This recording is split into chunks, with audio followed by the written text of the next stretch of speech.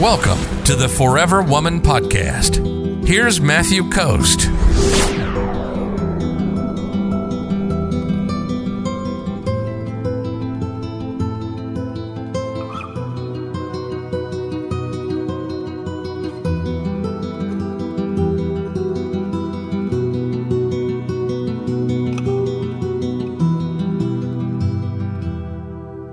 Crystal says, how do I get him to not pull away every time we see one?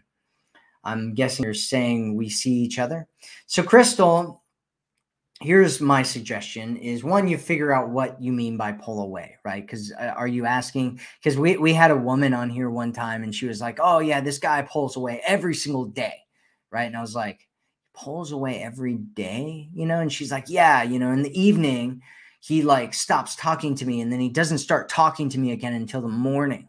And I'm like, you mean he like goes to bed? He like has something that he's doing in the evening and then he goes to sleep and wakes up the next day and he like starts talking to you again. Is that what you mean by pulling away? Right. And so Crystal, you want to think about what pulling away actually means, because a lot of times people think pulling away is, not talking to you for a few hours or not talking to you for a day. And a lot of people, it's actually normal. It's actually pretty normal a lot of times for people to not want to talk to somebody all the time, right? Especially if they're working, especially if they have things going on in the evening. I mean, there could be all kinds of different things, and so like pulling away, I don't know what it means to you. It could mean a whole bunch of different things, but it might just be a normal thing for him. He might think, oh, we saw each other. I need to give her some distance and some space before I start talking to her again, because he might have had experiences where he smothered women, where he went on a date with them and, they talked or whatever. And then, he started messaging them and they ghosted him, right? Because he was smothering them. It could have been from a whole bunch of different things, but he linked it to him smothering them. And so now he's not doing that anymore.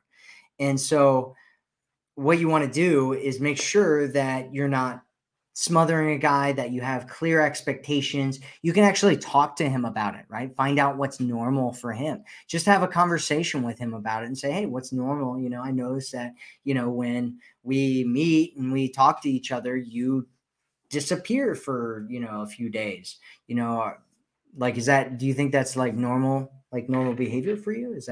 Do you think that's what people normally do or whatever? Right. And he'll tell you what he thinks. He'll be like, oh yeah, I just get busy with things and whatever. And then you'll know that he doesn't even think about it. Right. And if it's something that's important to you, you can always ask for it. You can set a standard for it. You can say things that let him know that you are more attracted to somebody who does what it is that you want him to do. So, I think it's really, really, I think it's really attractive when a guy, checks in on a girl that he's dating. It just, I don't know, for me, like when a guy does that, it just makes me feel so like taken care of and loved and stuff, and so what you're doing is you're just communicating things that you want him to do, and you're linking that to it being attractive to you. And then he'll start processing that and he'll decide whether he wants to do that or not. And that's the best way to do it, is just have a real conversation. I got a hair that just keeps coming down in my face.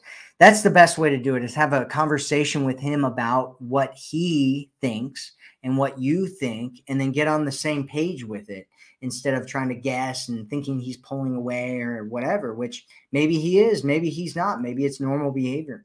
And you want to figure that out. That's one of the biggest kind of challenges that a lot of people have, is they'll take normal behavior and then they assume that it's malicious or that it's a problem or that whatever, right? And it could just be that you're not on the same page. It could be that you have different communication blueprints of what you want in a relationship. It could be that you're not really compatible with each other, but the only way to find that out is to have a real conversation with him about what's going on with him and what is normal, what's not normal, and what he likes and what he doesn't like, and what you like and what you don't like.